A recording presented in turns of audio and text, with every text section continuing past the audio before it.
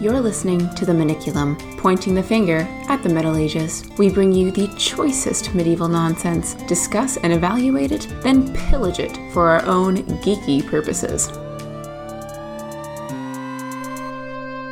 Okay, so this week we are splitting the episode into two chunks because it got a little bit long. We had a couple tangents. What do you expect from us at this point?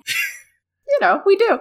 But, of course, the text wasn't, so long that we have to spend 2 episodes to cover all the material. So what we've got an episode that's the whole story self-contained, and then another episode that's Zoe's research and our segments. Yeah, I dove deep on this one. I had a lot of fun with this, so hopefully you will too. So we'll release those as per usual, so you can expect that. And we have a Patreon shout-out to do. We do.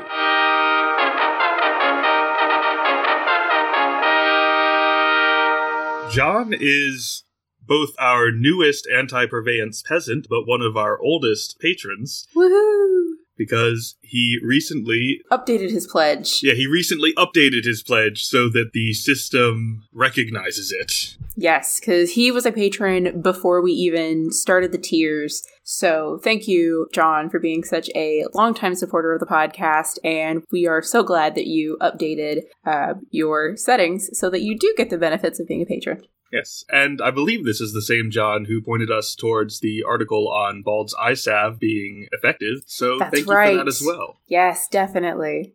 All right, yes, and if you would like to check out our tiers and our benefits, things like behind the scenes, workspace updates, what we're working on, whether it's about the podcast or not, blooper reels, stuff like that, you can find that at our Patreon. If you just go to Patreon, type in the Maniculum Podcast, it'll pop right up and you'll get all those updates automatically when you pick your pledge. And of course, we're planning to add more patron bonuses all the time. Yes, we're working on those. So go ahead and sign up now to make sure you get on the ground floor. Yes, absolutely. Yeah, 2022 is full of progress for us. We're very excited.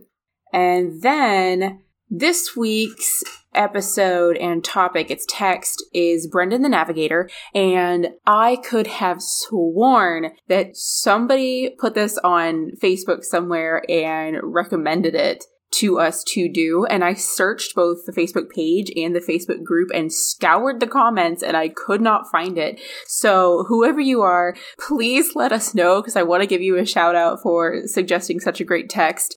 I searched, it was not there, or it was there, and I just, my eyes glazed over, and I'm like, I can't find it. So yes, please let us know who you are, because it was a fantastic text to cover. Yeah, it was a lot of fun, and I assume that Facebook has in some way glitched so that you don't get credit for requesting good text. Which is ridiculous. And also, they need to update their search function because I can't, do the find thing on the page. Mm-hmm. It was weird. It's it's not going to parse through the comments. Anyway. Whoever you are, thank you very much. Apologies that I did not keep track of this, but we hope you enjoy. If you would like to recommend text to us, you absolutely may. Patrons will get first priority on that, though. But we are, of course, very open to any recommendations or requests because we need something to break up all these Burlespouse chapters. Oh my gosh, there's so many. But they're so fun, but there's so many. So. Yeah, now I know how Saga Thing feels whenever they do, one of their Ale Saga or Grettir Saga. Oh, because they're so big. Alrighty. So, with that, we'll just dive right in. So, Brendan the Navigator, also known as Brendan the Voyager, Brendan the... I don't know, Wayfinder was the word that popped into my head. I don't know if that's technically one of his titles, but he was a sailor. Brendan the Sailor Man? Brendan the Sailor Man. He was also a monk. This is part of one of my favorite little genres, which is Irish stories, broadly speaking, but also Irish stories have a lot of little subgenres within them. So I got super deep into researching this and found my old notes from my degree, and we might have to jump into some more of these Irish stories because I loved that class and it was fantastic. So there's also a lot of cool connections to Tolkien, children's literature, things like that I wanted to explore as well. So we'll get into that a little bit later. So Brendan the Navigator was actually one of the most popular medieval tales. And it was first recorded around 900 AD about the real-life figure of Brendan, who lived about 400. I assume this is for the same reason that The Voyage of the Dawn Treader is the best-loved Narnia book. Actually, yes.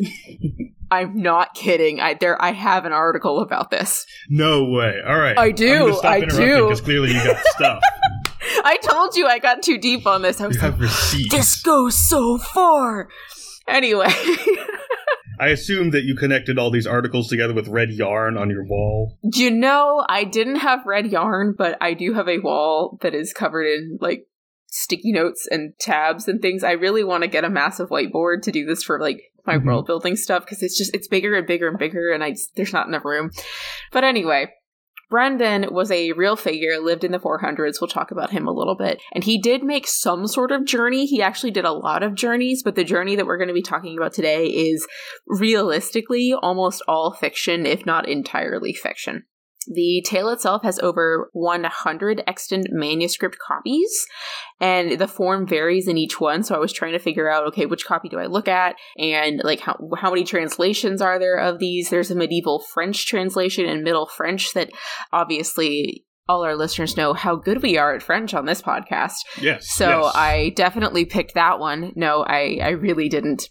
I picked a translation. But anyway, I'm going to be using a translation from Brandania, St. Brendan the Voyager in Story and Legend by Dennis O'Donoghue. This was written in 1893 and translated from the Latin story, so it is a bit of an older translation. However, it is free to the public, so you guys can look it up and read it along with us if you want. And that means that they can't come after us for copyright claims, even if we read a lot of it out loud. Yeah, exactly. We always pick our sources to be aligned with the law. That's the nice thing about medieval sources, is that not many of them have copyright issues. It's true. So, about this genre specifically for Irish stories, this tale is called an immram, which is spelled Immram. So it looks like immram, but my Irish professor always said imrav.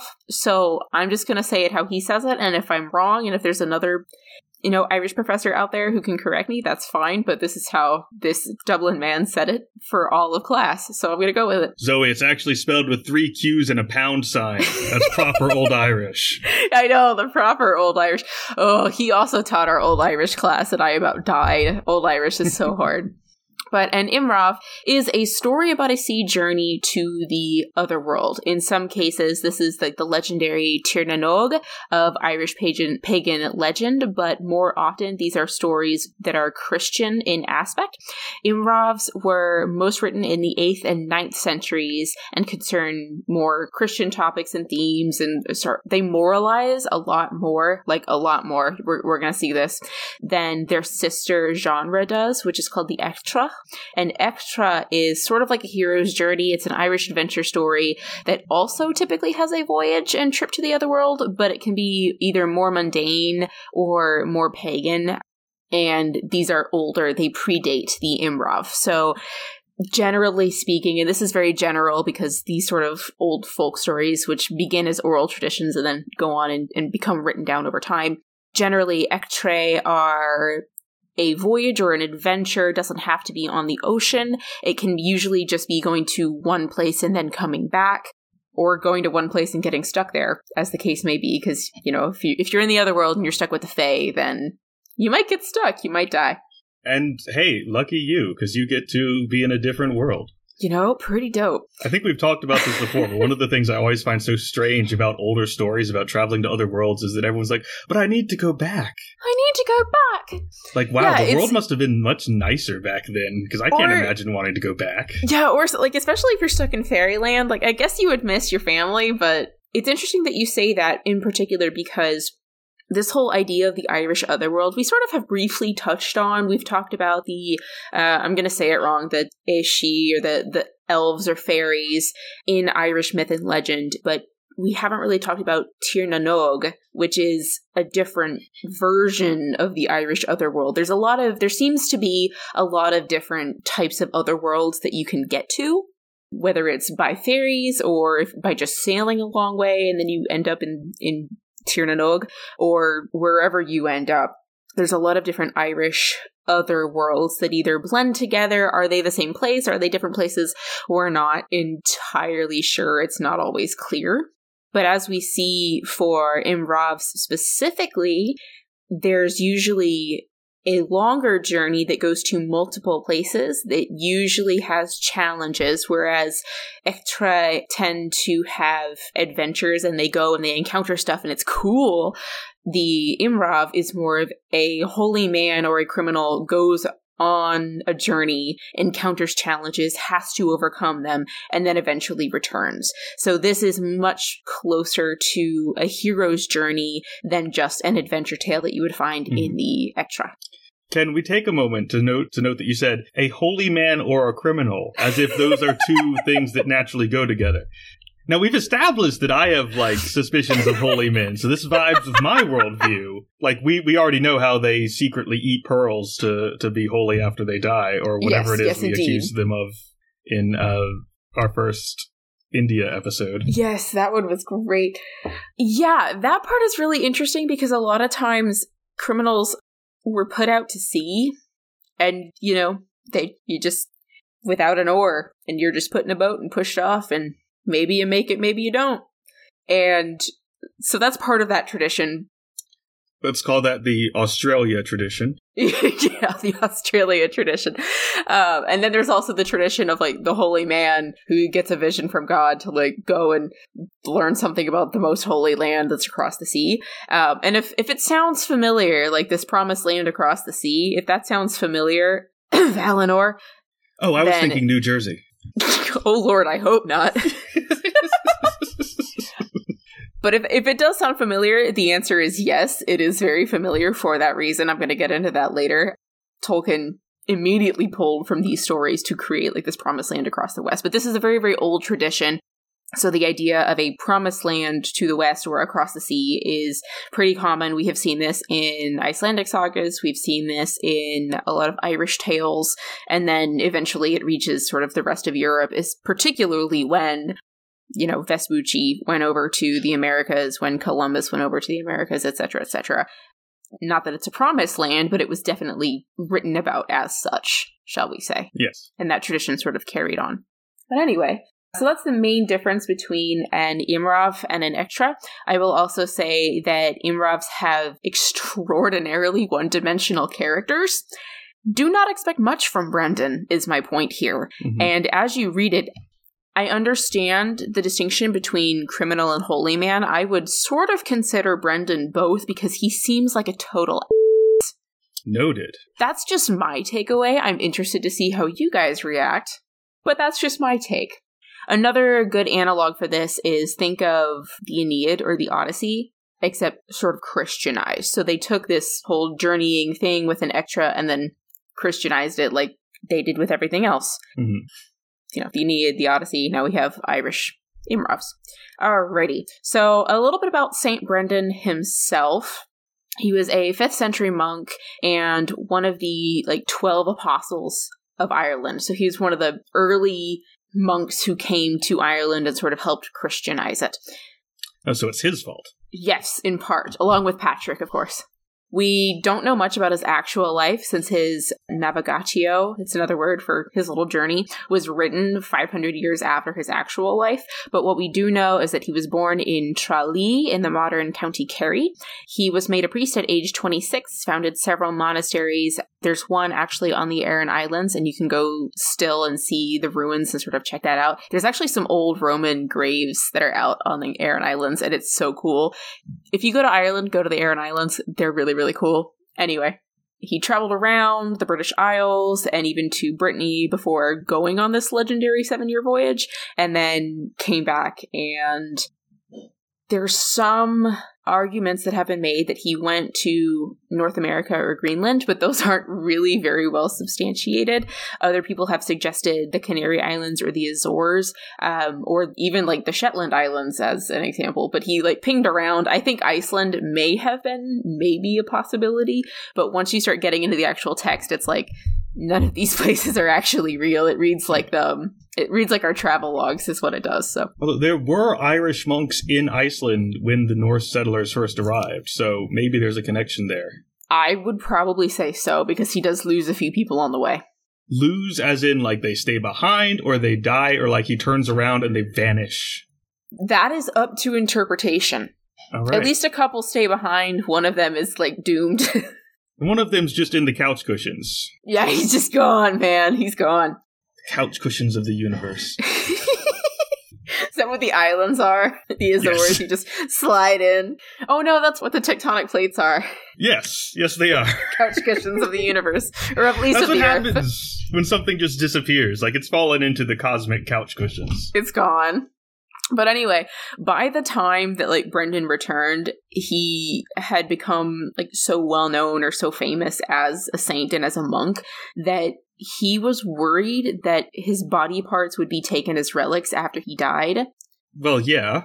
Why is he concerned about this? That's, like, regular practice, isn't it? Yes, but I don't think he wasn't, like, sainted yet. He was just like, oh, I'm not that holy, you guys, or whatever. Like, he didn't want his body to be disassembled.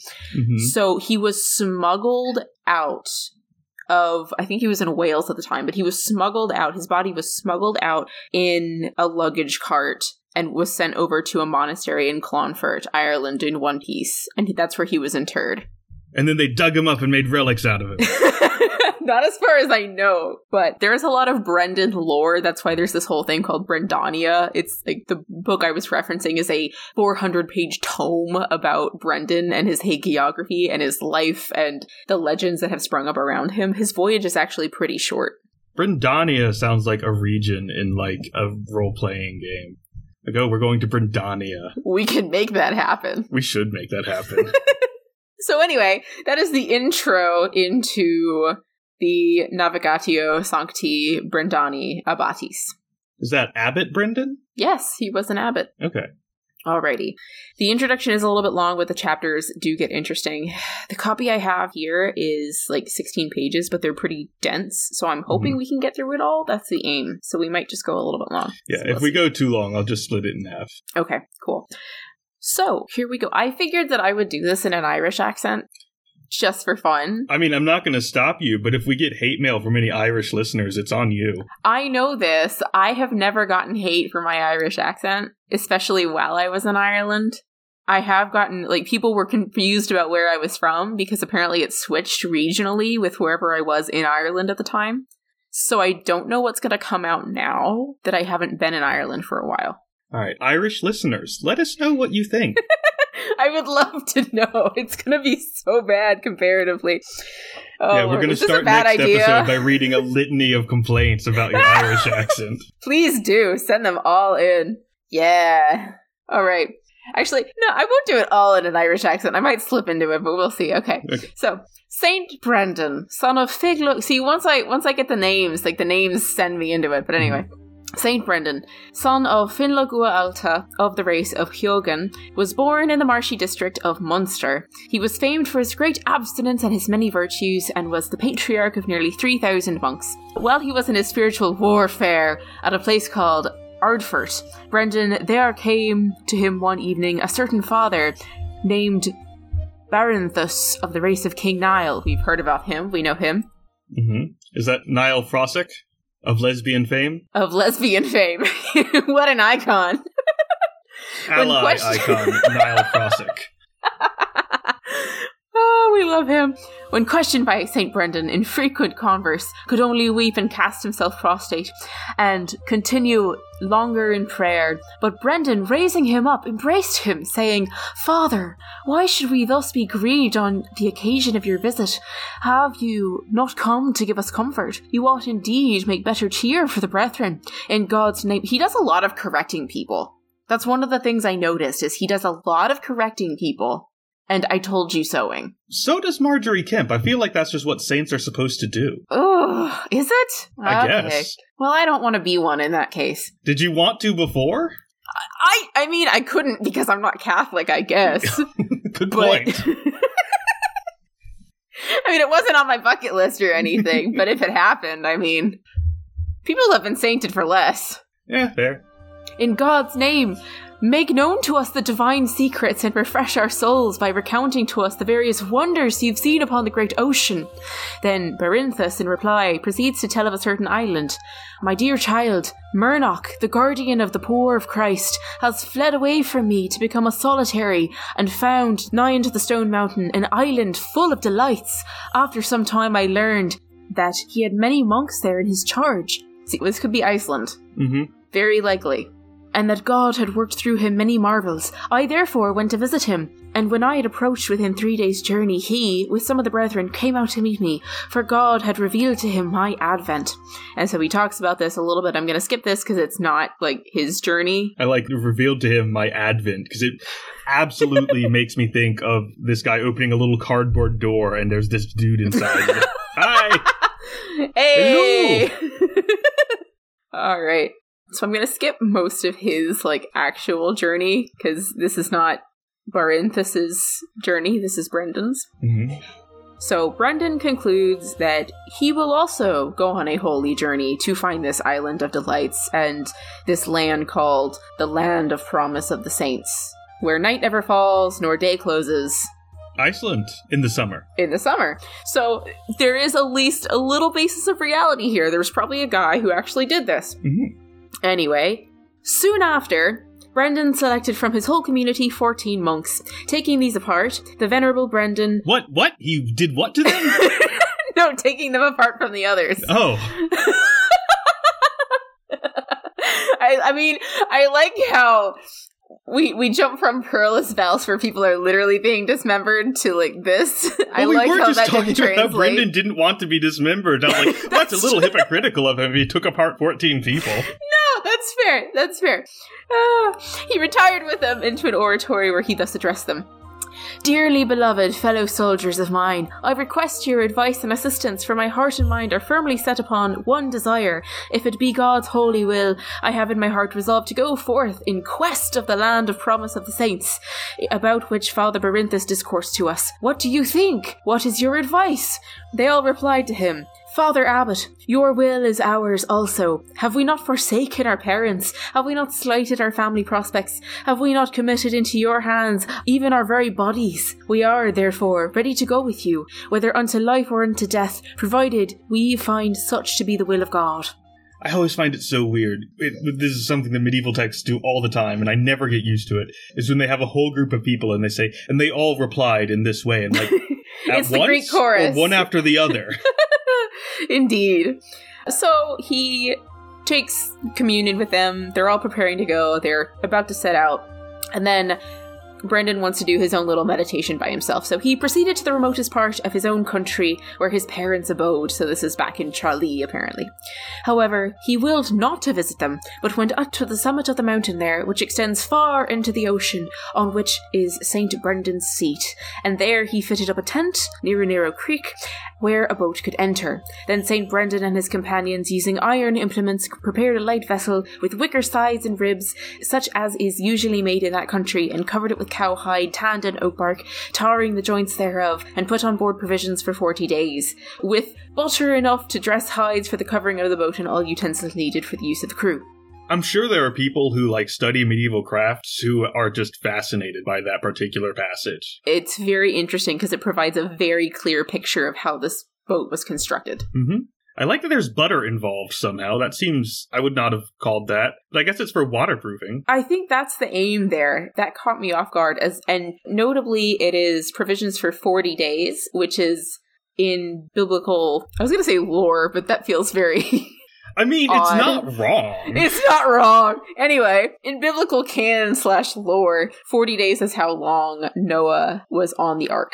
Yes. For 40 days and nights, so that's why he's picked that number. Brendan's not going to do the nights. No. Just the days. Just the days. So while he's standing by this little creek, behold, 3 more monks from his monastery came up and cast themselves at his feet, saying, O dearest father, suffer us for the love of Christ to accompany you on your voyage.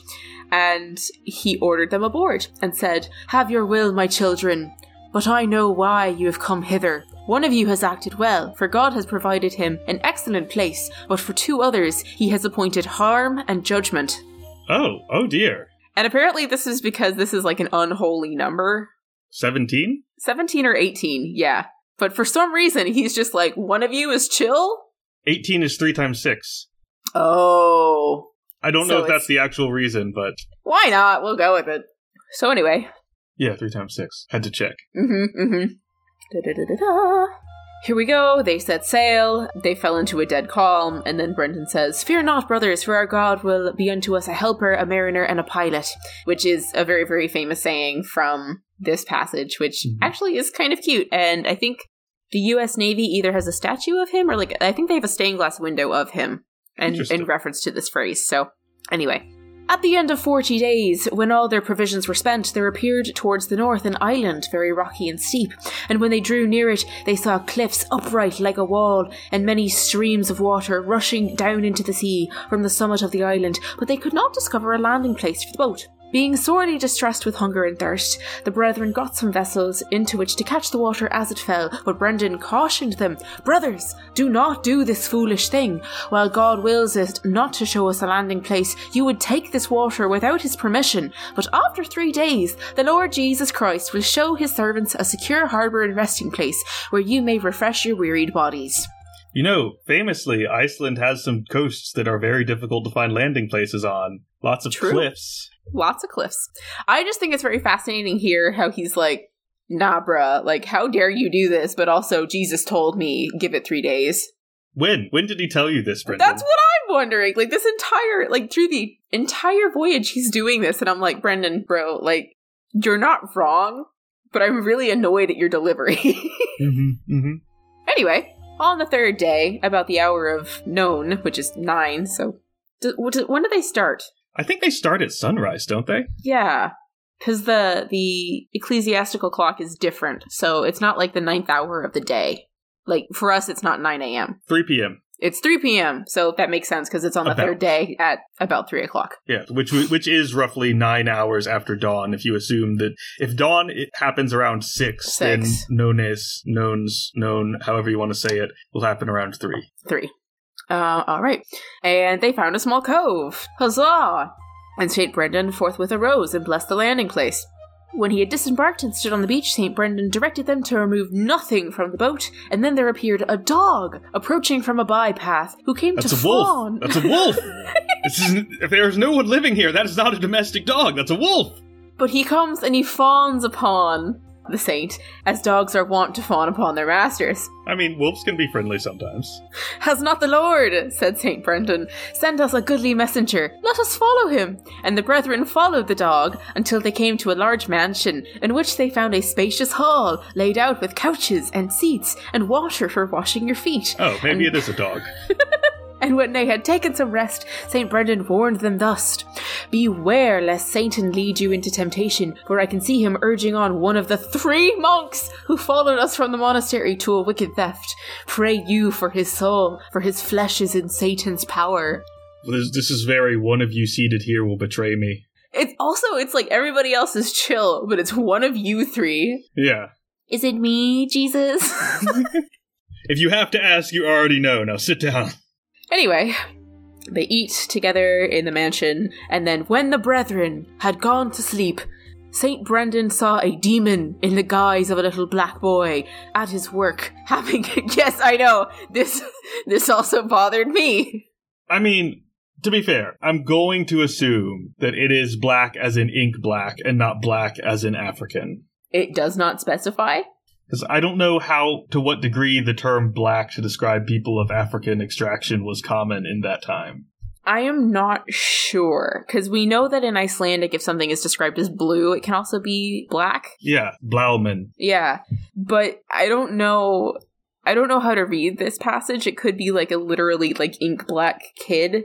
And it's very difficult to tell because there's no one else on this island. This is the only person that we see. Or it could be a little boy who happens to have dark skin, and it's not even a demon. It's just like a kid. Yeah, we don't know. Anyway. And Brendan's like demon because he's racist, I guess. And he's never. I don't know. It doesn't make any sense. But anyway, and it also just says at his work, having in his hands a bridle bit, beckoning to the monk before mentioned. Then he rose from his couch and remained all night in prayer. So, like, literally, Brendan wakes up in the middle of the night, sees a little black boy who is supposedly Satan tempting one of the 3 monks. By holding up a bridle bit and, like, doing the come hither finger? Yes.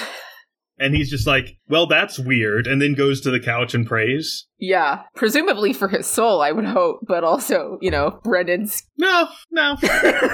Just generally.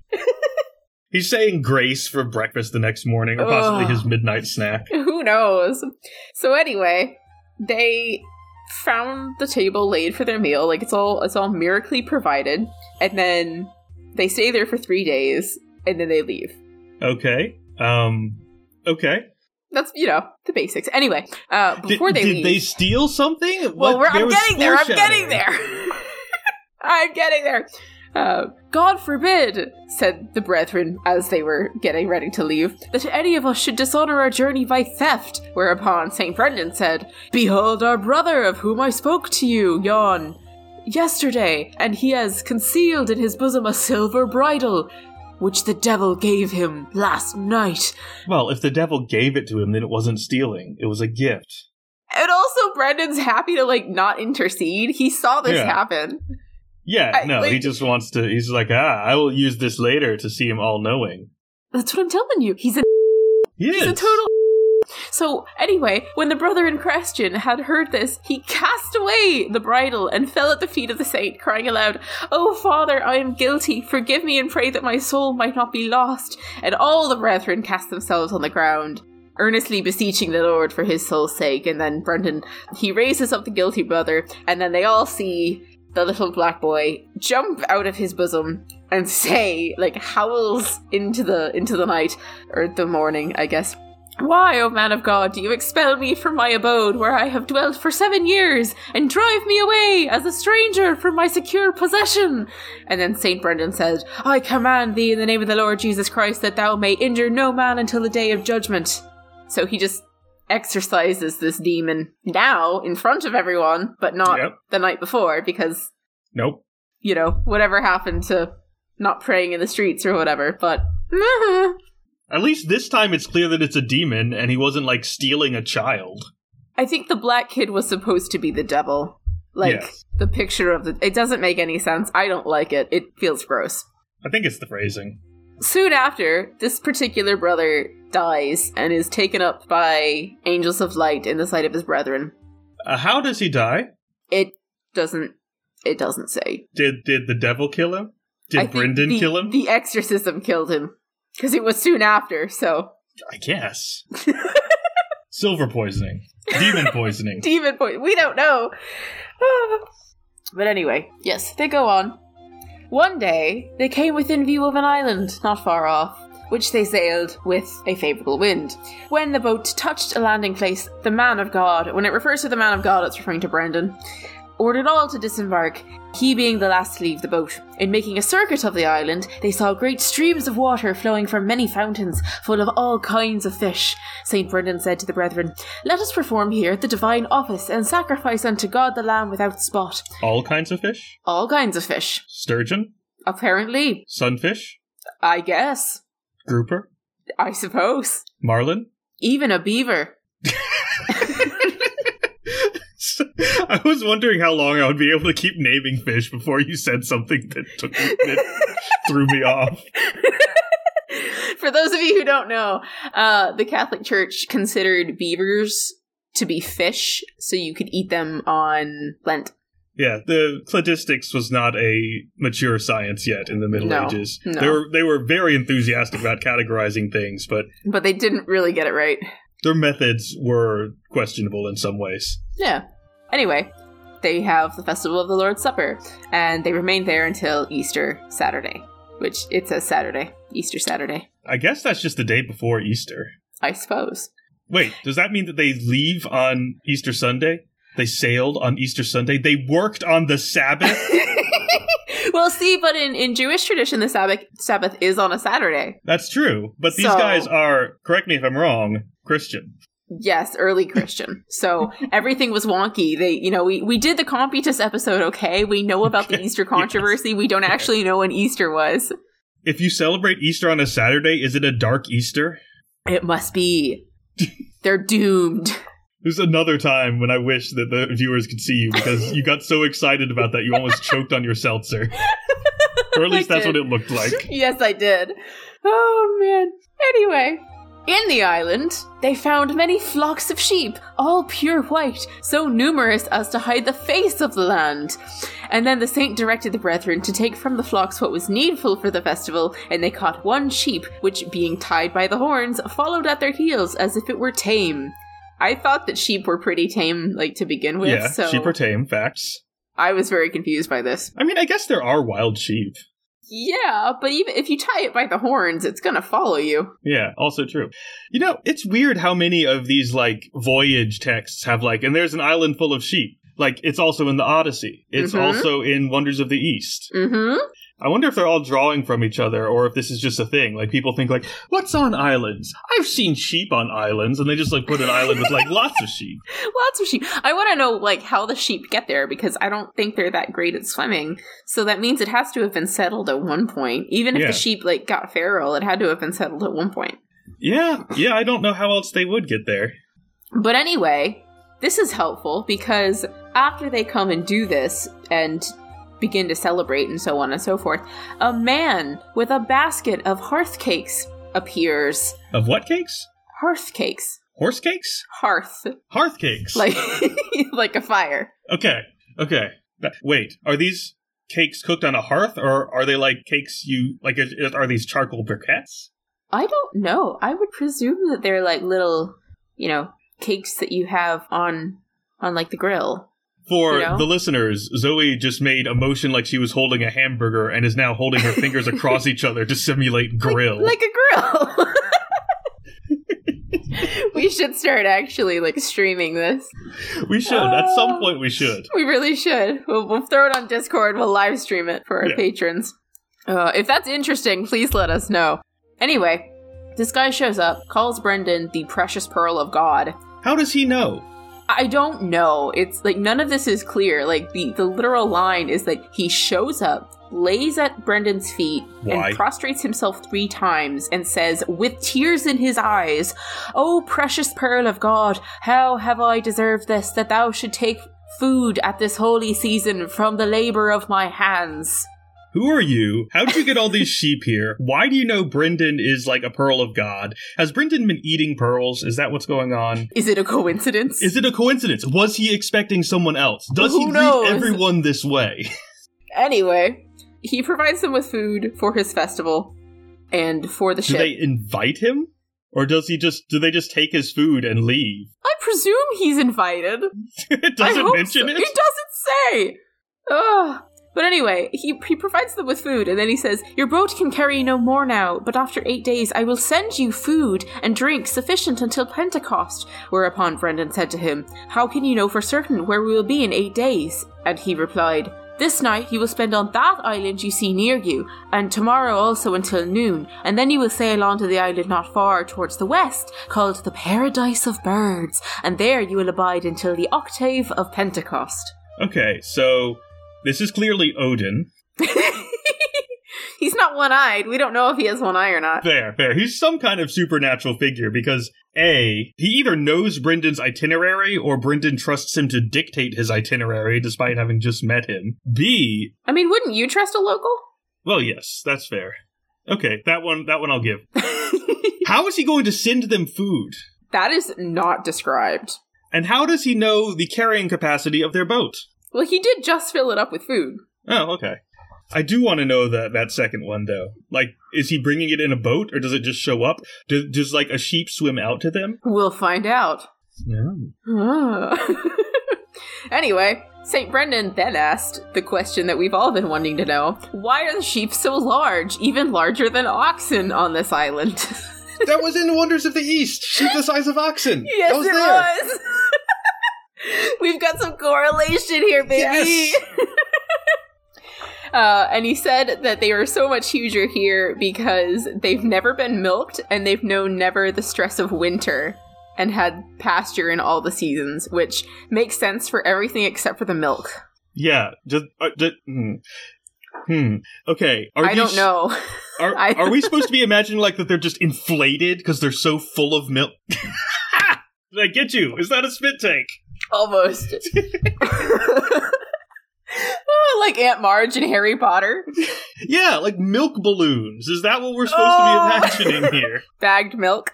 Yes. Oh. Milk bagged in sheep. Ooh.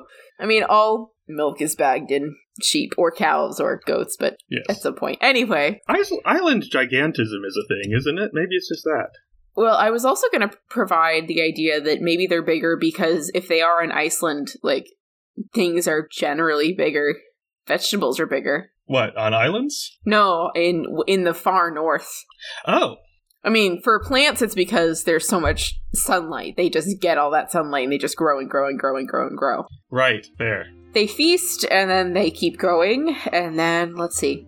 Oh, yes, this one is very interesting. So remember that we're island hopping at this point. So when they drew nigh to the nearest island, the boat stopped ere they reached a landing place, and the saint ordered the brethren to get out into the sea, make the vessel fast, stem and stern until they came to some harbour. But there was no grass on the island, very little wood, and no sand upon the shore. What was there then? Is it just a rock? Yes. Oh, I don't think that's an island. Just hold on. Just wait half a second. All right. While the brethren spent the night in prayer outside the vessel, the saint remained on it, for he knew very well what manner of island this was, but he wished not to tell the brethren, lest they be too much afraid. Buddy, I don't like this guy. He's an... He is. In the morning, they celebrate Mass, and after they had done so, the brethren took out some uncooked meat and fish they'd brought with them from the other island and put a cauldron on a fire to cook them. And after they had placed more fuel... Oh, did you just realize what it is? I know this story. This is in the Arabian Nights. And after they had placed more fuel on the fire and the cauldron began to boil, the island moved about like a wave, whereupon they all rushed towards the boat and implored the protection of the Father, who, taking each one by the hand, drew them all into the vessel, and then relinquishing what they had removed to the island, they cast the boat loose to sail away, when at once the island sank into the ocean.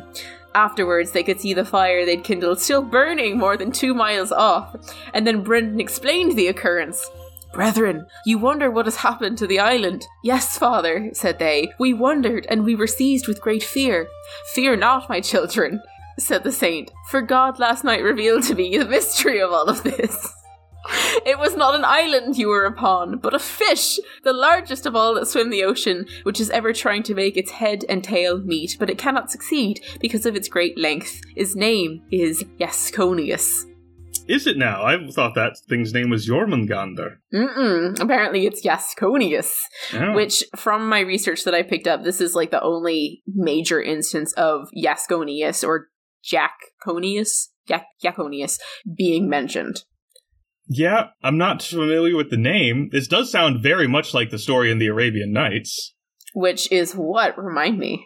It's pretty much the same. Sinbad, I think, lands on an island and kindles a fire, but it turns out he landed on a whale, and the whale dives. So that is presumably what happens here. There shouldn't be a whale just hanging around at the surface for that long. That's what we in the biz would call a dead whale. Yes. Are you in the biz?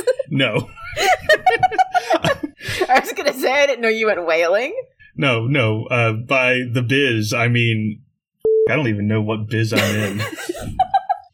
The academia biz? Yes. It's not much of a biz, to be fair. No. Ugh. No, it's a bad biz. It is a bad biz. Anyway, when they had sailed beside the island, where they had already been for 3 days, so this is the previous island with the sheep.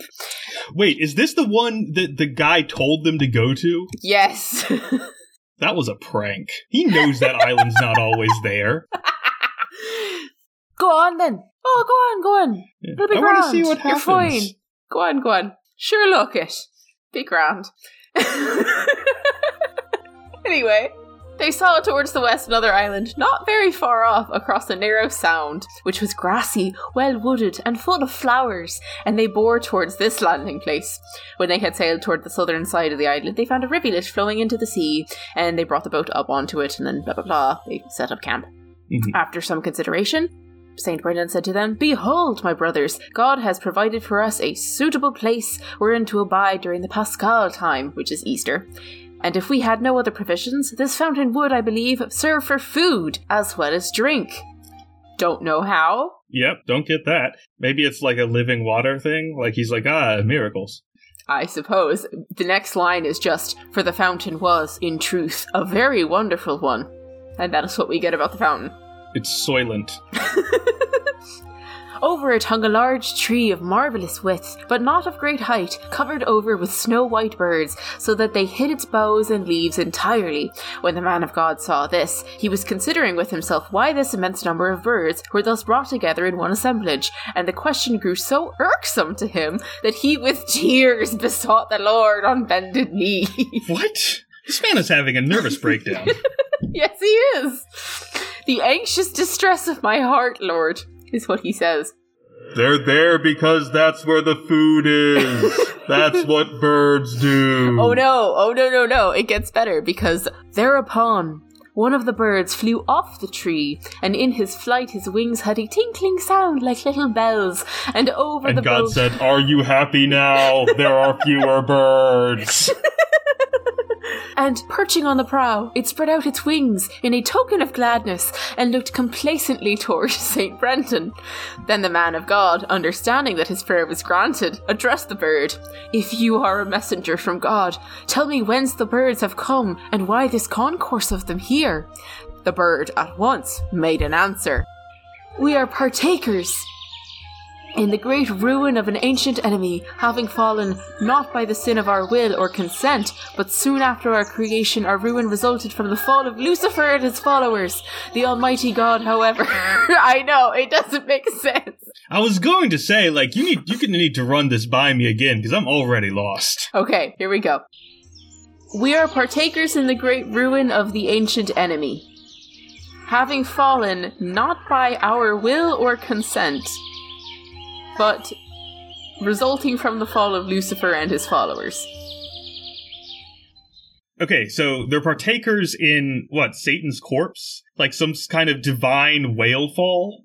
I guess? Or, like, the way that I jumped at it was like, okay, are these angels that fought against Lucifer, and, like, they're bad because they fought against Lucifer, their brethren, who's technically also an angel, but also, like, it's not bad because it was the will of God? Like, what does this even mean? I was gonna say, I thought that the ones who fought against Lucifer were the only ones who got to stay, and the ones who were pacifists were cast out along with him. Maybe those were these guys. But anyway, God has doomed us to this place where we suffer no pain and where we can partially see the divine presence of the Lord, but must remain apart from the spirits who stood faithful. We wander about the world, in the air, the earth, and the sky, like the other spirits on their missions, but on festival days we take the shape you see here and sing the praises of our Creator. Okay, so they're, probably angels. They've been banished here because of something to do with Lucifer's fall. Yes. Interesting. I don't know what to do with that. It's a fascinating image. It is. It's a good image. And then the bird says,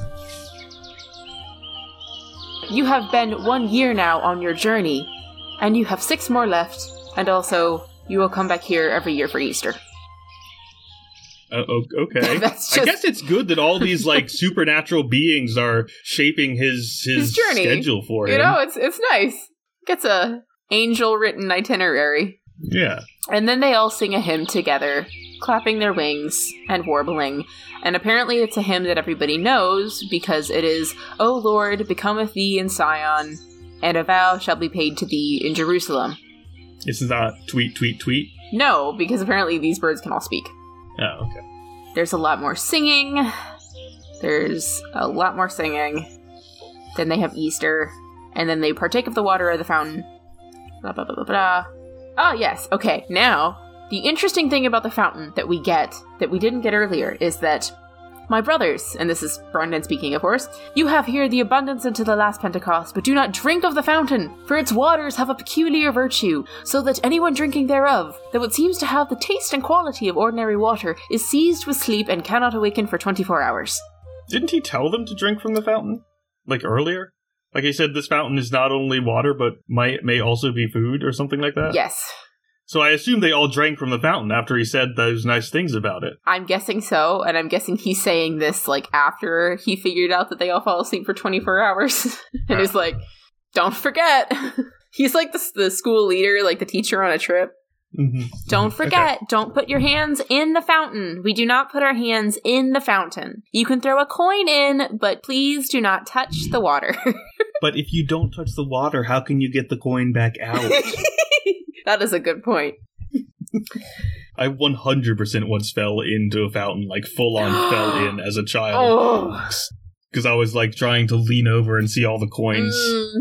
Was it deep? No, but it was deep enough that I was, like, soaked. Oh, that's brutal. Oh, okay, yes. So apparently the Sheep Island guy shows up bringing sufficient food for the festival. And so then he's got tons of water and dry bread that may keep for another year, which is like lembas bread, so. Okay, at least we got that he shows up in person and it doesn't just arrive miraculously. Yes. I think that would have been too much. That would have been way too... I mean, we've already had the birds, like, what more do you want? Yeah. Oh yes, the bird shows back up, sits on the prow of the boat, and said, in a human voice... What was it using before? I don't know, but it's specified now. Okay. With us, you have celebrated Pascal this time this year. You will celebrate it with us also next year.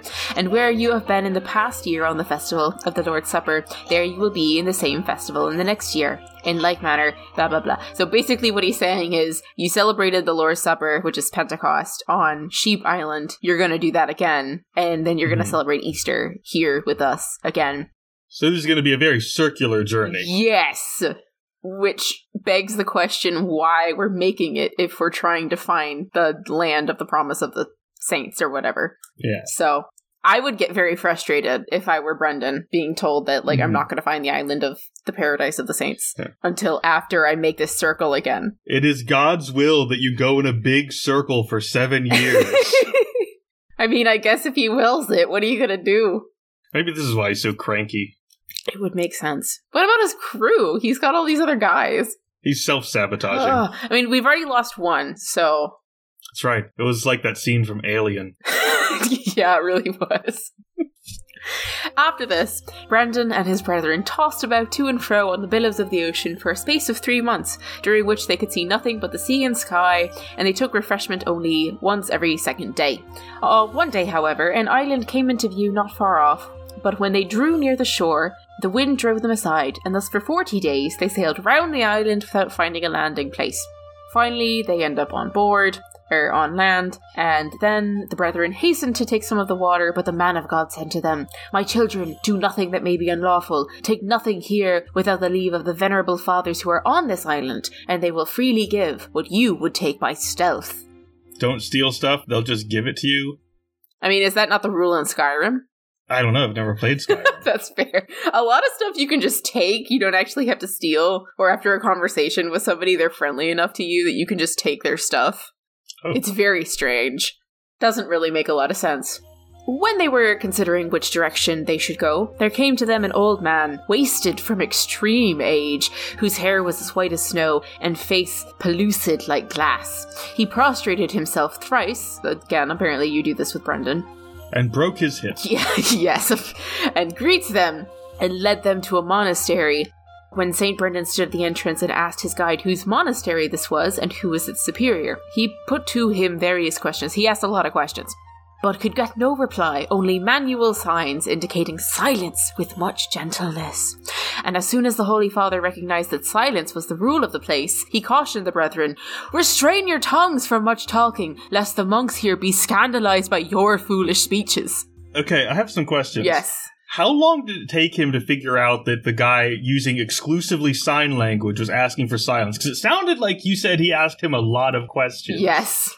And then, did he say out loud to the others, Restrain yourself, lest the monks be scandalized by your foolish talking? And they're all just standing there thinking, like, we haven't said it.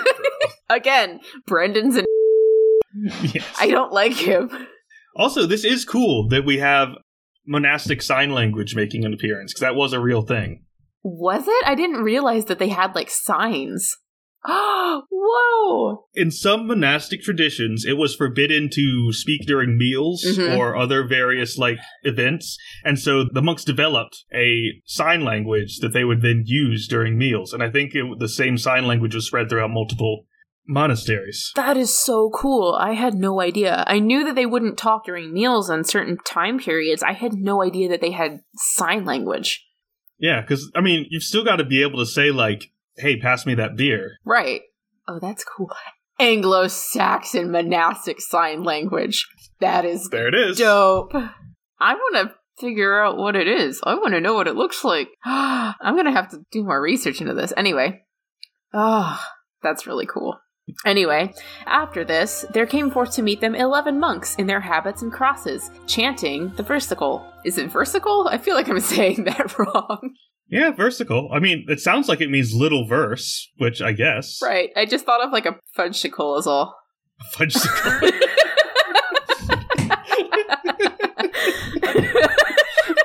The monks came out chanting the fudgesicle. I think I broke him. I don't know. It looks like popsicle. Like popsicle, fudgesicle, versicle. Fine. Okay. I have a degree in this. I know what I'm talking about. Oh no. Anyway, they have that. And then let's see. The abbots embraced Sir Brendan in due order, and then they do this thing that is called the Kiss of Peace, which I was not familiar with this term.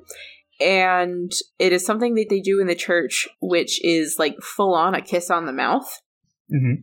Which caught me off guard. I think in some places it can be like a kiss on the forehead or like the, kiss on the cheek or whatever. But historically speaking, the kiss of peace is on the mouth. So fun fact there for you. I think we mentioned this last episode that I'm pretty sure that like the kiss of fealty that a knight and his lord and his vassal do is also like a full on on the mouth. Yeah, I didn't realize that. So that's very interesting. With tongue. No, I don't know for sure. I'm probably making that up. Just slip it in there. Ooh. That's how you tell your lord you want to be his special vassal. Oh, that would certainly do it. Anyway, they do have their little signals, and they have dinner together. And the Father Abbot, in much cheerfulness, pressed his guests, "Brothers, from the fountain, out of which today you wish to drink stealthily, make now a loving cup in gladness and the fear of the Lord. From the other fountain of foul water, which you saw, are the feet of the brethren wash, for it is always tepid." So that's kind of nice. You have like a more unclean water, and then you have the fresh water for drinking. Yeah. And then, take the bread, take all of the stuff, blah, blah, blah. Here we go. Cool details about this place. We have a double supply of everything, da-da-da-da-da. Are they just rich, or did it used to be a double monastery with monks and nuns? Oh no, I'm getting there. Okay. Thus it is, from the days of St. Patrick and St. Alva, our patriarchs, from 80 years until now, Christ provides us with sustenance. Moreover, neither old age nor bodily infirmities increase upon us here, neither do we need cooked food, nor are we oppressed with heat or distressed with cold, but we live here, as it were, in the paradise of God. When the hours for the divine office and for Mass arrive, the lamps in our church, which under God's guidance we brought from us from our own country, are set alight and burn always without growing less. Pretty dope little monastery. That does sound nice. Yeah. The interesting part here is that they do make a specific little note that as they leave, 12 other monks come in, and Brendan's like, "Why didn't those guys eat with us?" And it's because those other 12 had given Brendan and his friends their seats. Ah. Yeah. I was expecting it to be like, those are the 12 apostles, and you're not holy enough to eat with them. I wouldn't be surprised, but I just think that it's interesting that they included that. So, yeah, anyway, that is nice. They do Vespers. That's a good inclusion. Yeah, Also, I'm imagining, like, all right, so at a monastery where you live forever because you're just so damn holy, like, now I'm imagining a situation where they miss one of the hourly prayers and just age 500 years all in a go. Like, the blessing has been removed from you. You forgot to do your matins. That would be rough. Ooh. Let's see. Yes, they do compline, blah, blah, blah. Then they go to their cells. So apparently they're like anchorite-ish because they have cells. Well, I think most monks have cells. That's what you call, like, a monk's private room, because it is basically just a closet with a cot in it. Yes, that's true. I did, in doing research for this, continually see that these monks were referred to as anchorites. Oh, well, okay then. Maybe that's just because they have their little vow of silence. I don't know. Or maybe it's because they live on this island apart from all of civilization, and that's enough to qualify them as hermits, even though there's a bunch of them.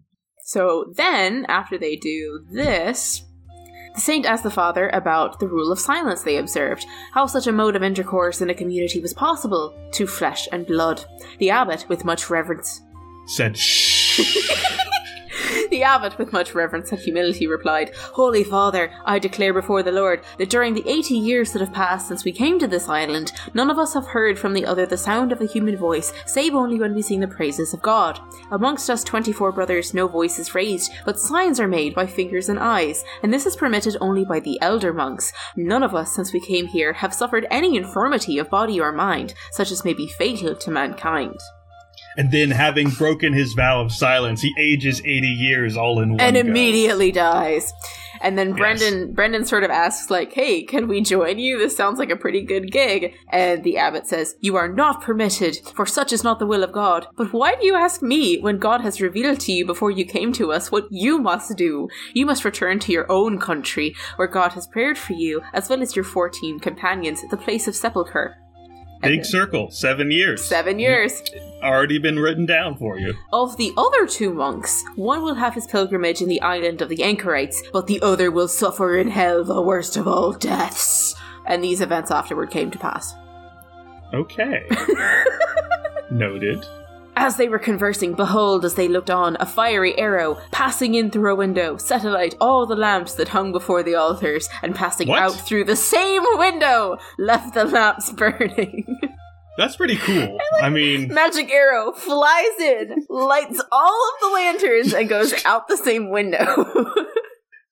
I mean, envisioning that's really cool, but when you said a fiery arrow thing, and I was like, oh no, they're under siege!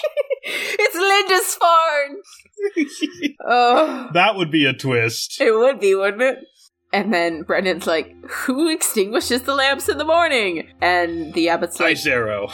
Well, they just turn off, and there's no ashes, because the light is entirely spiritual. And then Brendan says, how can a spiritual flame thus burn in material substance? Which is a good question. Yeah. It's a decent question.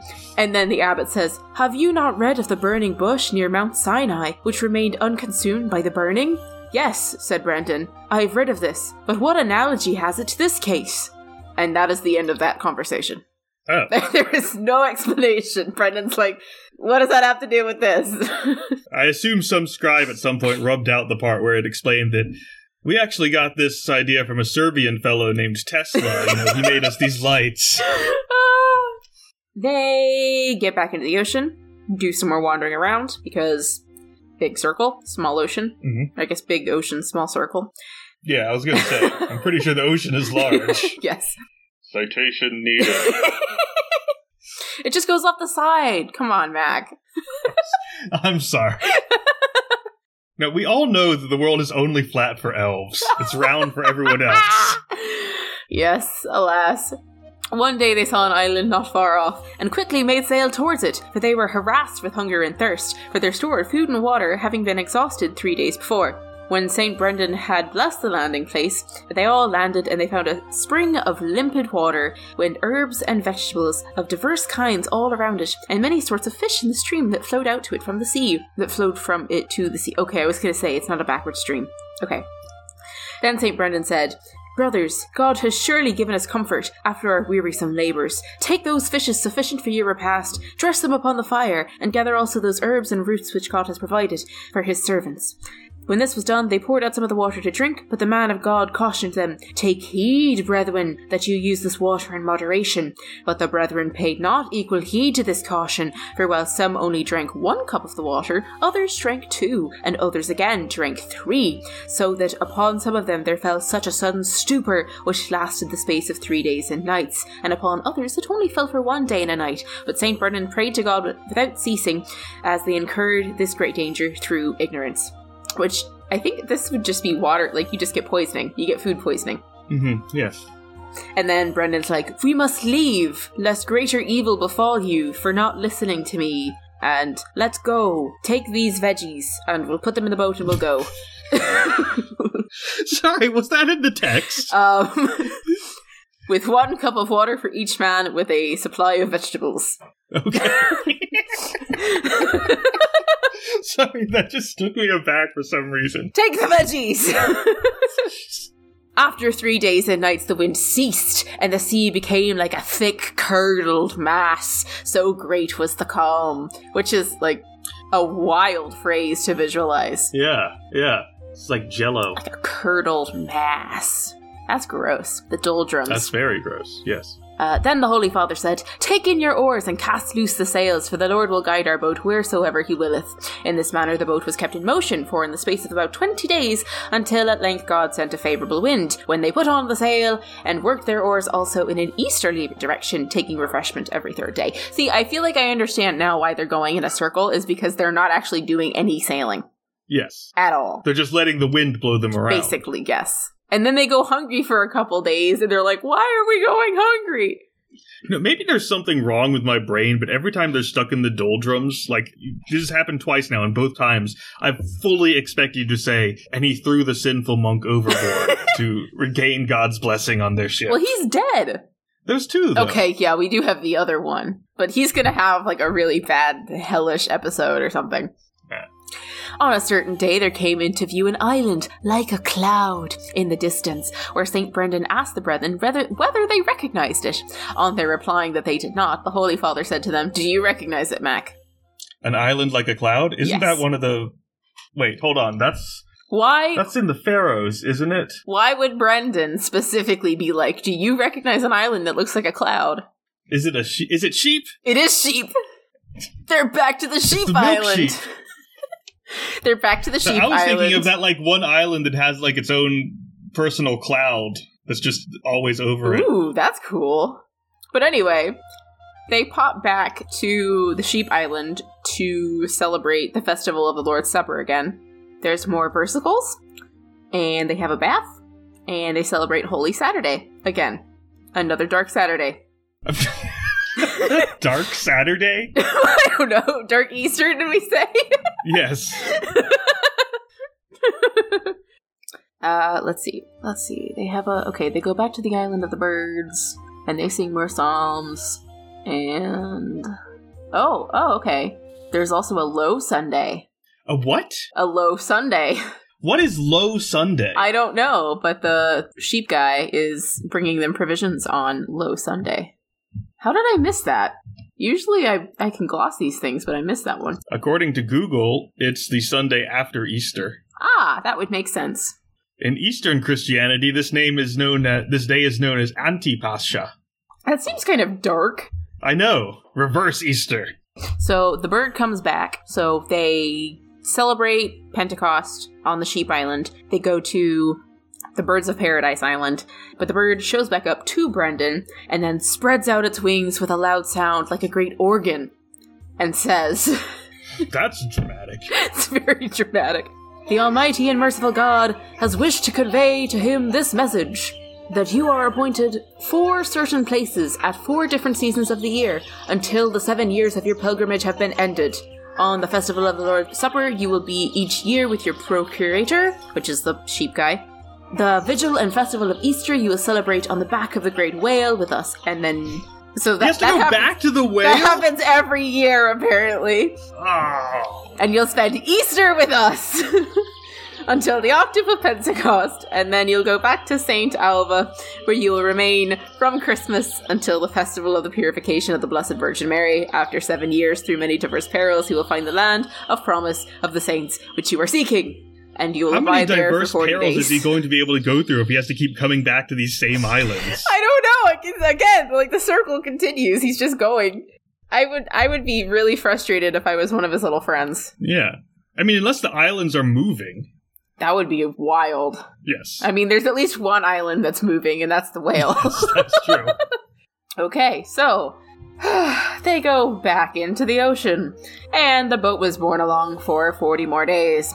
One day, a fish of enormous size appeared swimming after the boat, spouting foam from its nostrils and ploughing through the waves in a rapid pursuit to devour them. Then going, "Hey, you were supposed to spend the festival on my back!" Then the brethren cried out to the Lord, "O Lord, who has made us, deliver us, thy servants." And they cried out to Brendan, "O Father, help us!" And he gives courage to the brethren with these words. Fear not, you of little faith, for God, who is always our protector, will deliver us from the jaws of this monster and from every other danger.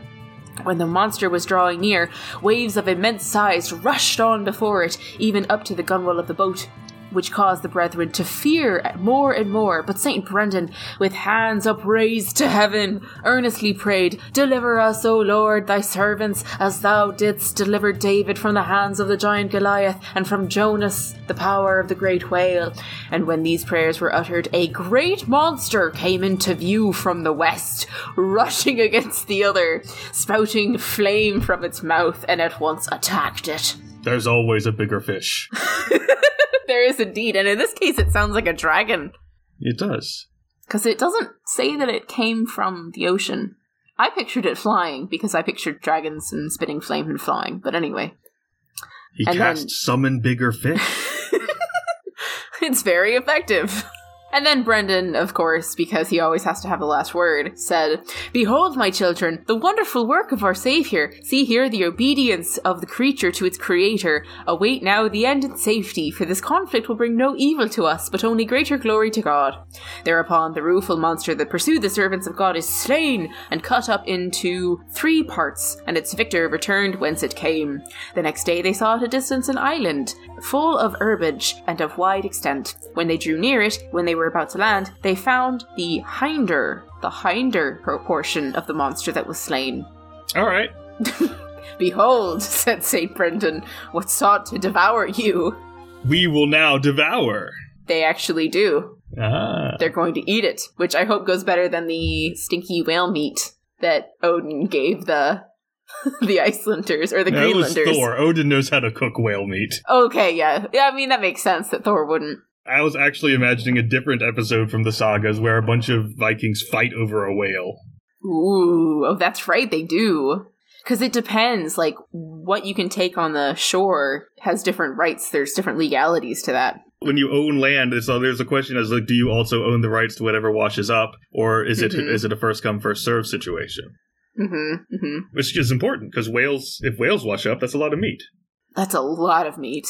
So eventually they eat and everything, and apparently they go away from the beach, and then when they come back to the beach, only the bones are left. Like, there's nothing else there. What ate the rest? I don't know. And then Brendan says, I will give you another sign. This night will a large part of a fish, breaking loose from a fisher's net, be cast ashore here, and tomorrow you will have your repast on it. And then they did.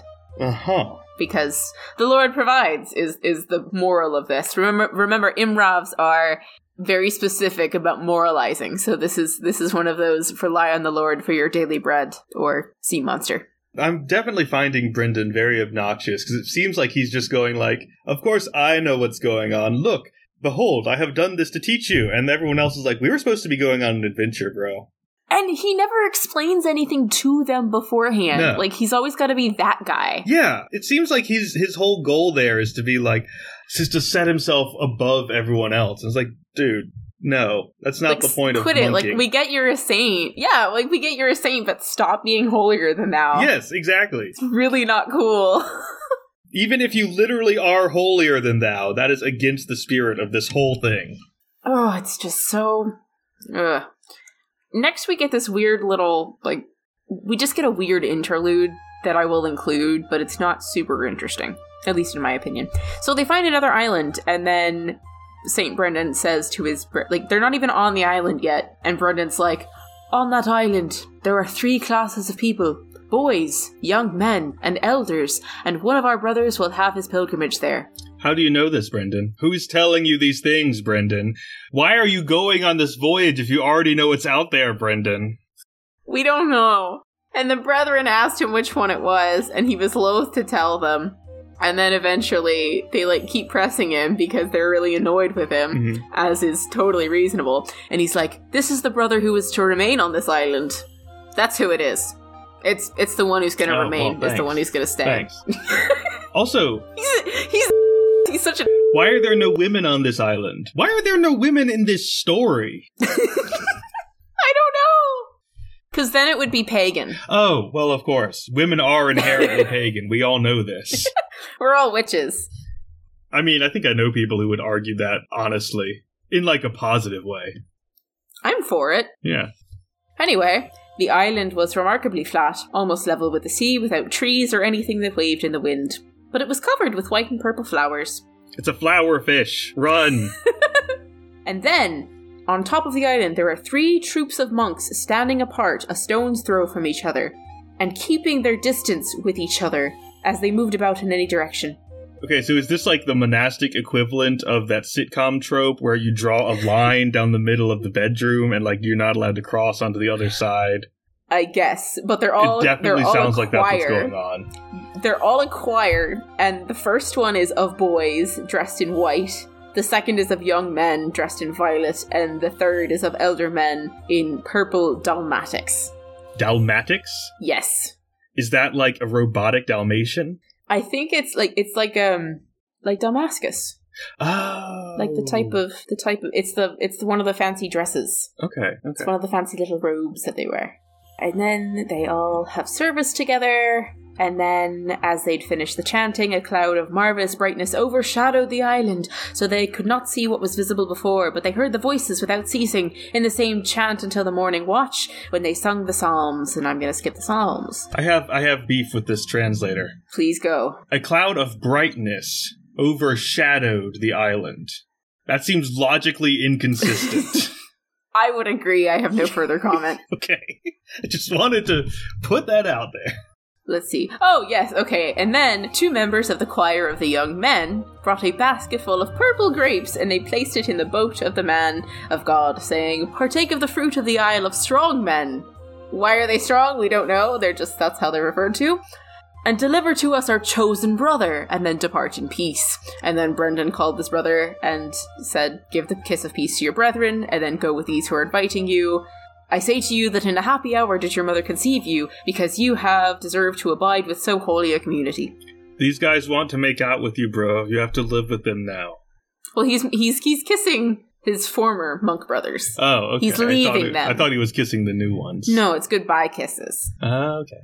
And then they set sail from the island, and then when mealtime had come, they get the grapes. And taking one of them, upon seeing its great size and how full of juice it was, he said in wonder, "Never have I seen or read of grapes so large. They were all of equal size, like a large hall. And when the juice of one was pressed into a vessel, it yielded a pound's weight of juice." A pound of juice? A pound of juice. I don't know how they got them in the boat without realizing how large they were. Yeah, are they, like, do they look like normal grapes, and then you squeeze them and the juice just keeps coming? They said, like, they're supposed to be, like, massive grapes. Quote, "like a large hall." What is a hall? Like, a hall. Oh, like Hall? Yes. See, I was thinking that had to be like a type of plant that I wasn't aware of. How did they fit on the boat? I don't know! I think he's just, like, dragging them behind him in the ocean. Like, they're, like, really, really big buoys. This is like a James and the Giant Peach thing. Yeah. Like, massive. All right. It's allowed. He can do that. Like, the island itself is not very interesting, but the grapes are, so I included it. When those days had passed, St. Brendan ordered a fast for 3 days, after which a resplendent bird flew towards the boat. You can't have a fast just after you pick up a massive amount of fruit.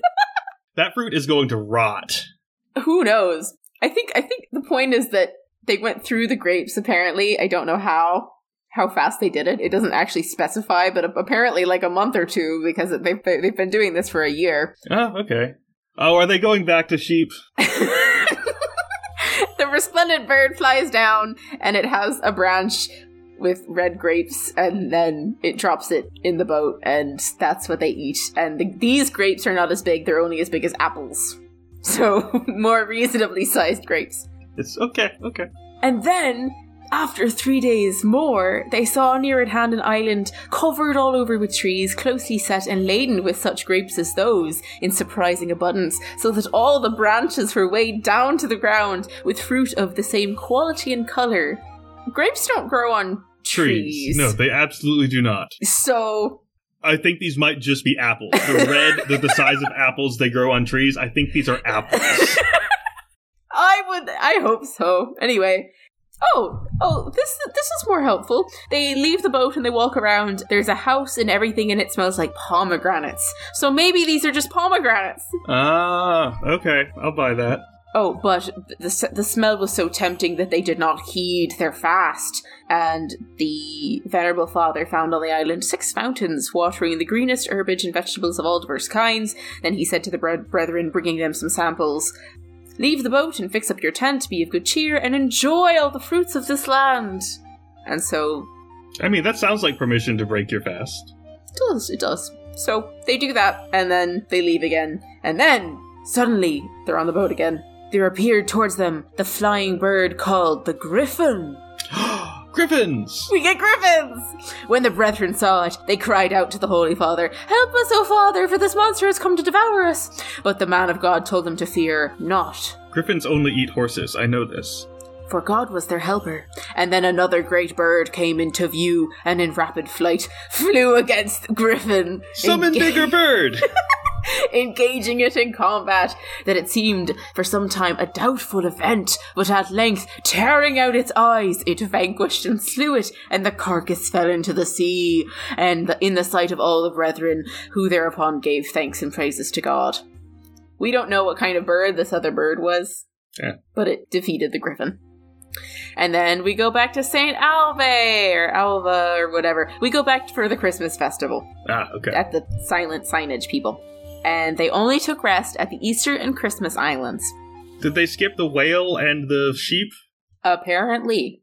Okay. I feel like they were told explicitly that they had to go to all these islands every year. It's not included, so maybe they're doing, their itinerary is changing. The Lord changed the plan a little bit. Mm. Yes, because from what I know of Christian lore... If there's one thing we know about God, is that he is mercurial, and liable to change his mind about his edicts. Who knows? On a certain occasion, when St. Brendan was celebrating the festival of St. Peter in the boat, they found the sea so clear, they could plainly see what was at the bottom. They therefore saw beneath them various monsters of the deep, and so clear was the water that it seemed they could touch with their hands the greatest depths, and the fishes were visible in great shoals like flocks of sheep in the pastures, swimming around head to tails. The brethren entreated the man of God to say Mass in a low voice, lest the monsters of the deep, hearing the strange voice, may be stirred up to attack them. But the saint said, "I wonder much at your folly. Why do you dread the monsters? Is it not the largest of them already devoured?" I also wonder much at their folly. At what? Following Brendan? Are you going to... Well, yes, that. But I was more thinking, I don't think that, the monsters of the deep are going to be scared away by your prayer, even if the sound does reach them through all the water. That's true. So, he sings it at a louder voice. And when the fishes heard the man of God, they rose up from the depths and swam around the boat in such numbers that the brethren could see nothing but the swimming fishes, which, however, came not close to the boat, but swam at distance until Mass had ended, and then they swam away. I've got nothing. I've got nothing for that. It's just weird. It's just weird. On another day, they saw a column in the sea which seemed not far off, yet they could not reach it for 3 days. That sounds like a volcano to me. Yep.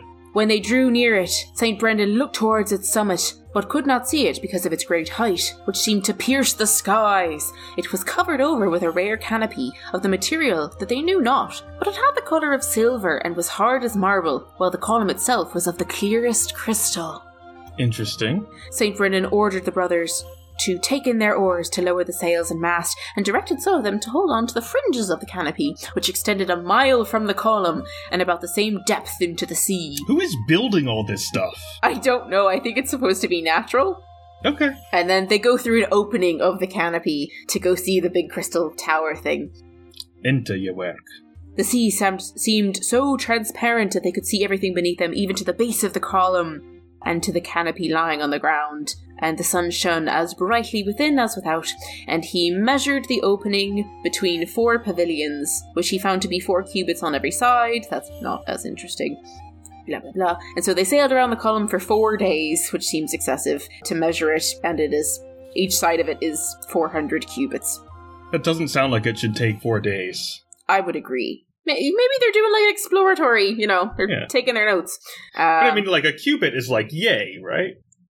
I don't know how big a cubit is, but it's not that big. Like, it's from the tip of the finger to the elbow, if I remember correctly.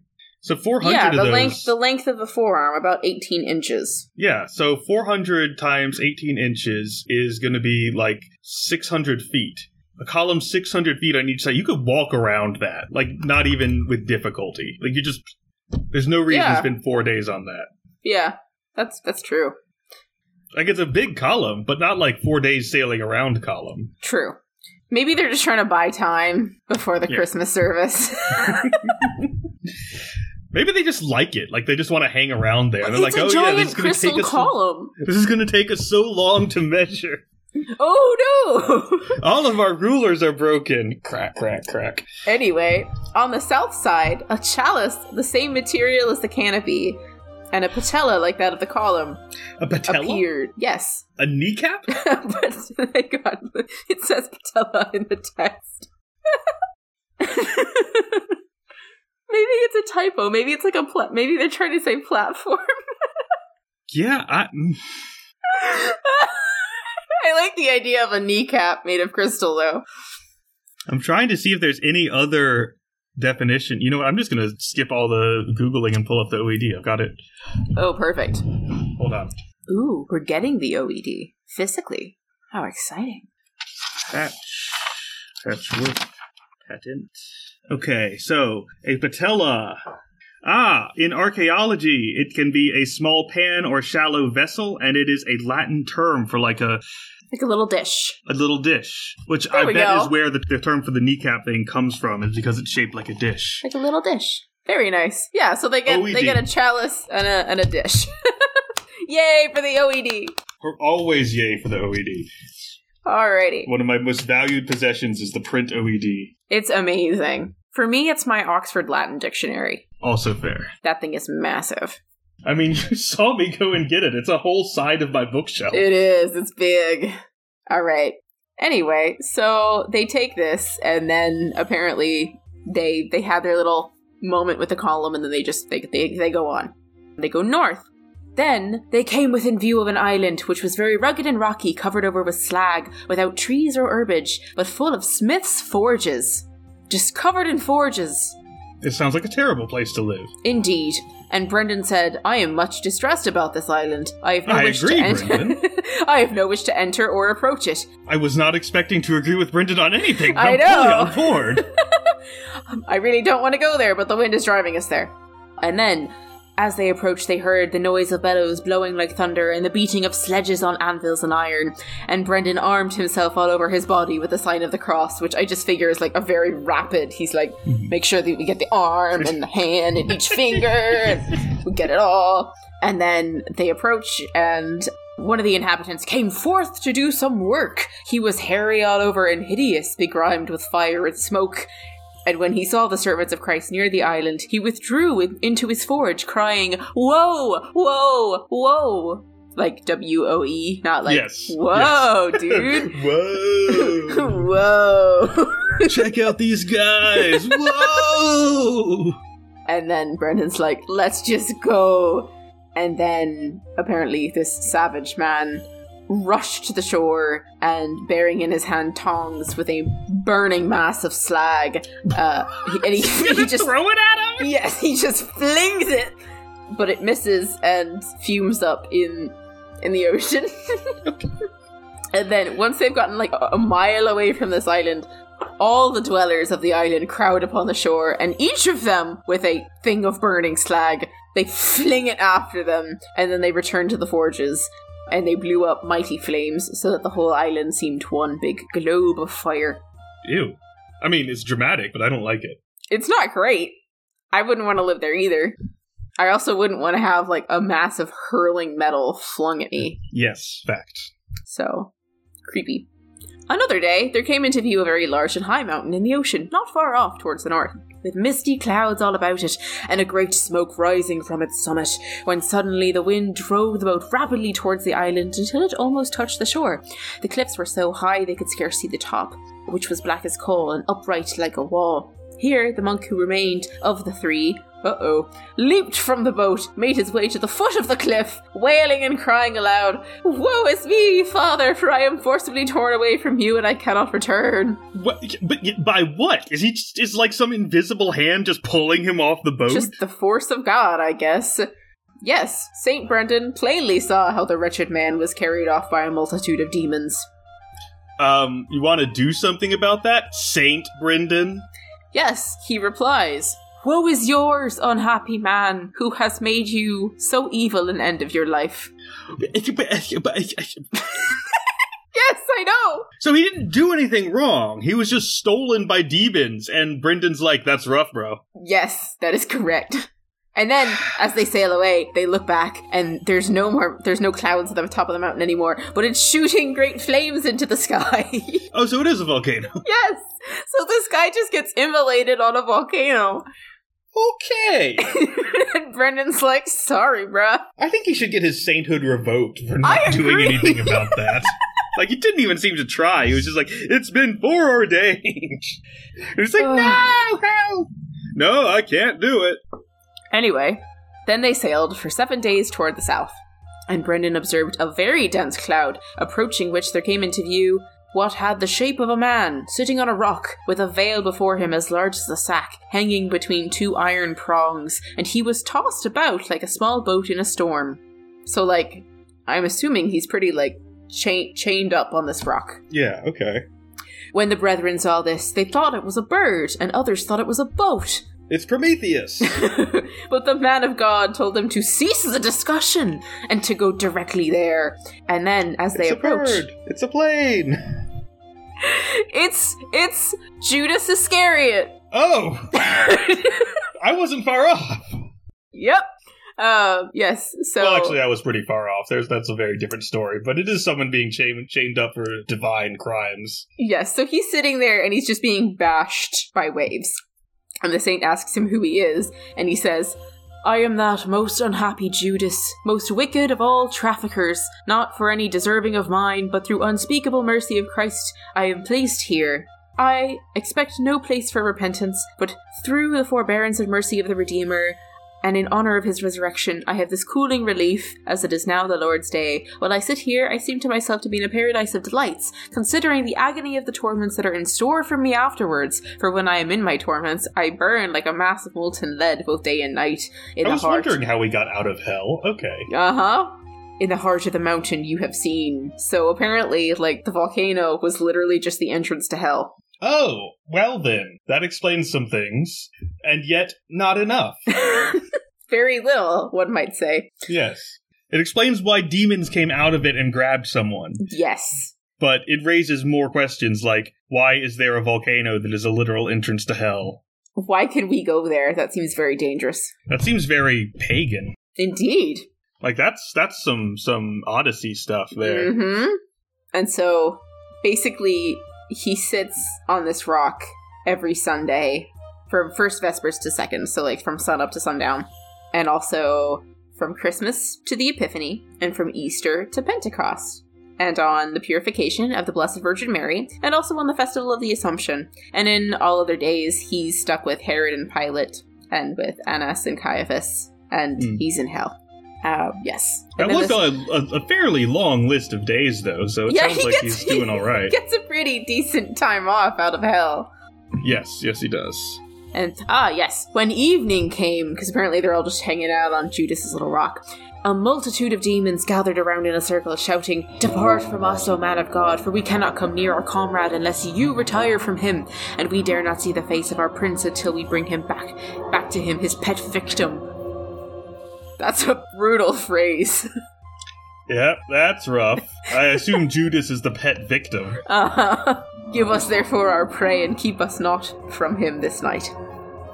And then the saint said, "I protect him not. He's so saintly, but the Lord Jesus Christ has permitted him to remain here this night."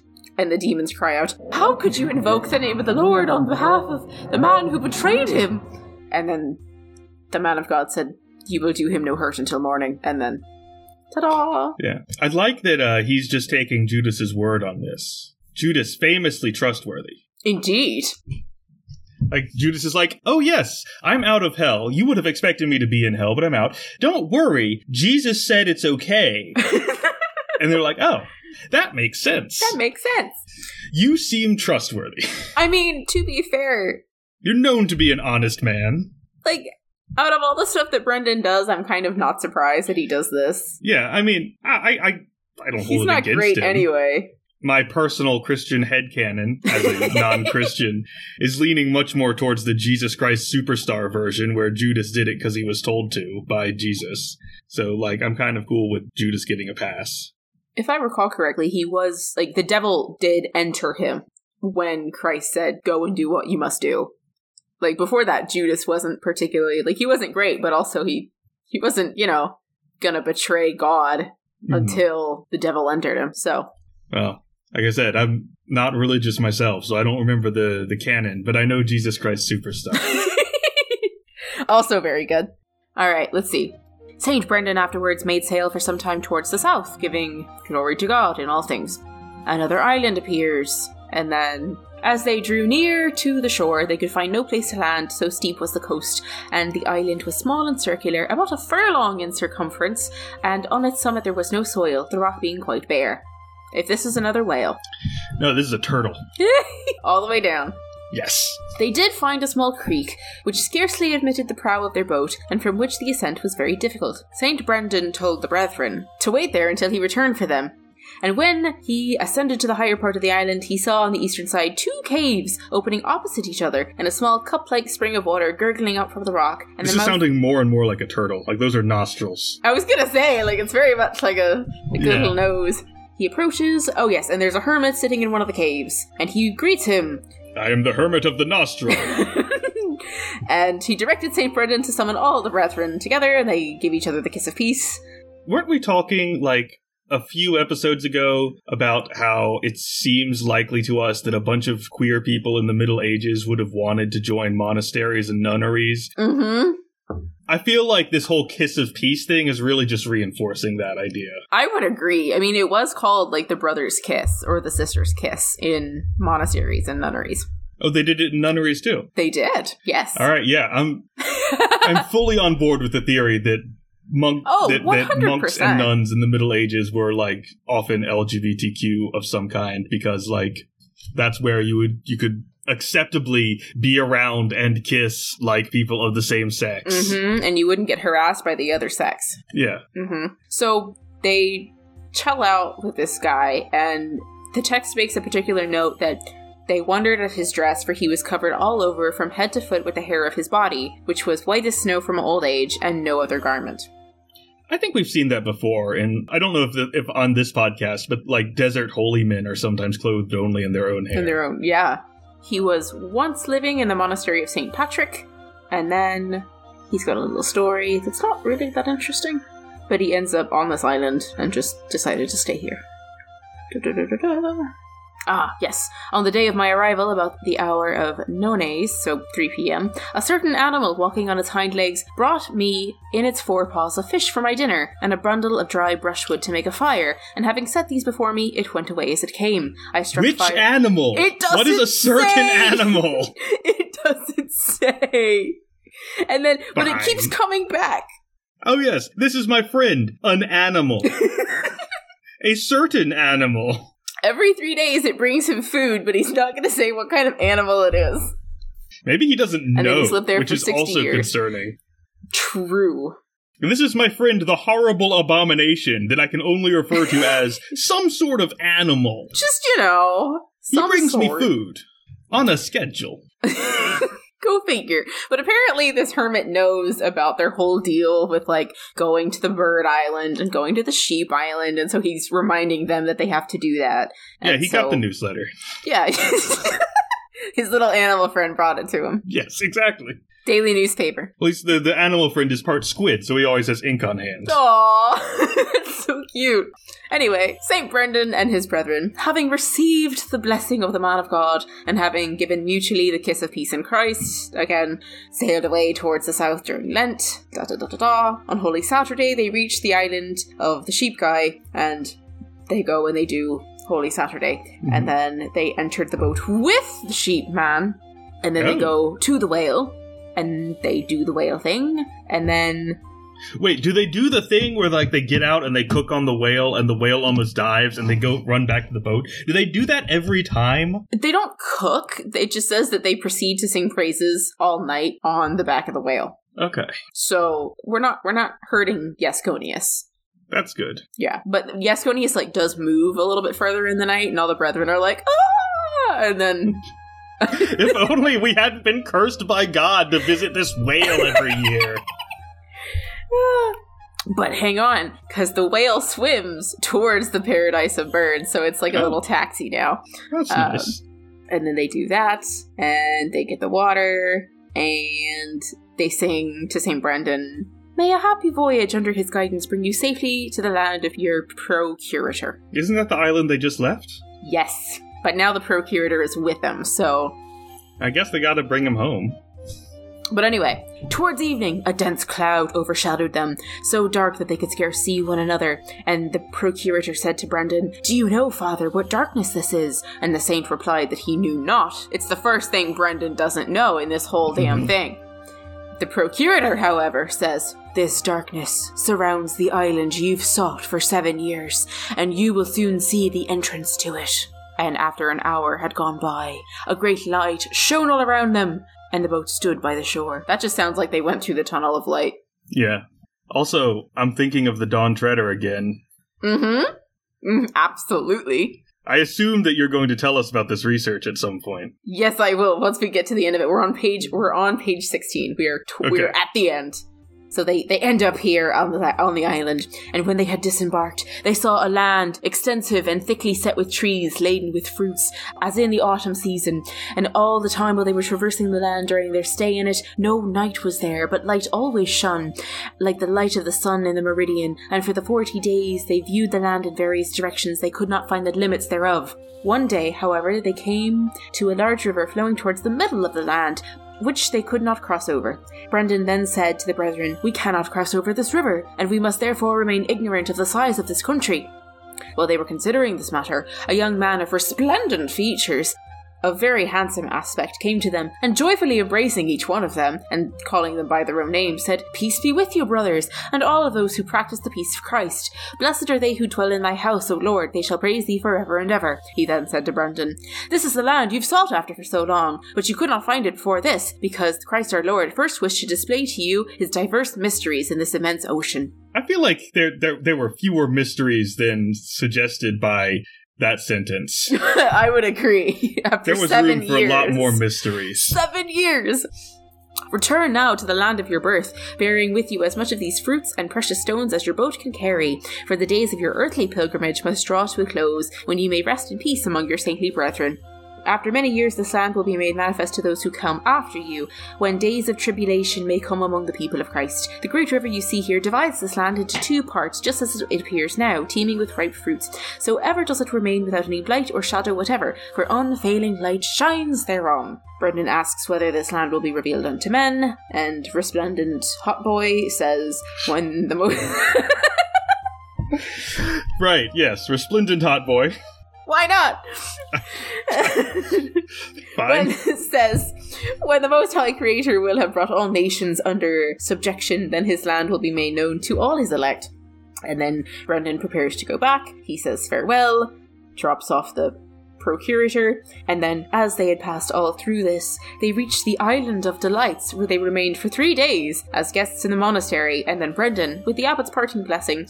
Oh, the Island of Delights is the signing place. Oh, okay. Yes, so we're back there.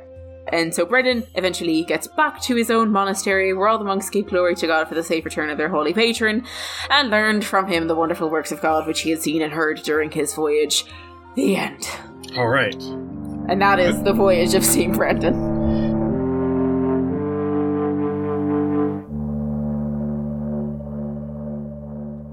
Thank you for listening to The Maniculum. Please consider leaving a rating and review in Apple Podcast to help support the project. For more geeky editions or to see our sources and notes, check out our blog, Marginalia, at themaniculumpodcast.com. You can also join our Facebook group, the Maniculum Podcast, to join in on discussions about all things medieval. And feel free to reach out. We're on Twitter at Maniculum and on Instagram at Maniculum Podcast. We'd love to hear from you. And special thanks to Sandra Boyle, who created the music for our show. You can check out her project, Sugar Glass, on Spotify.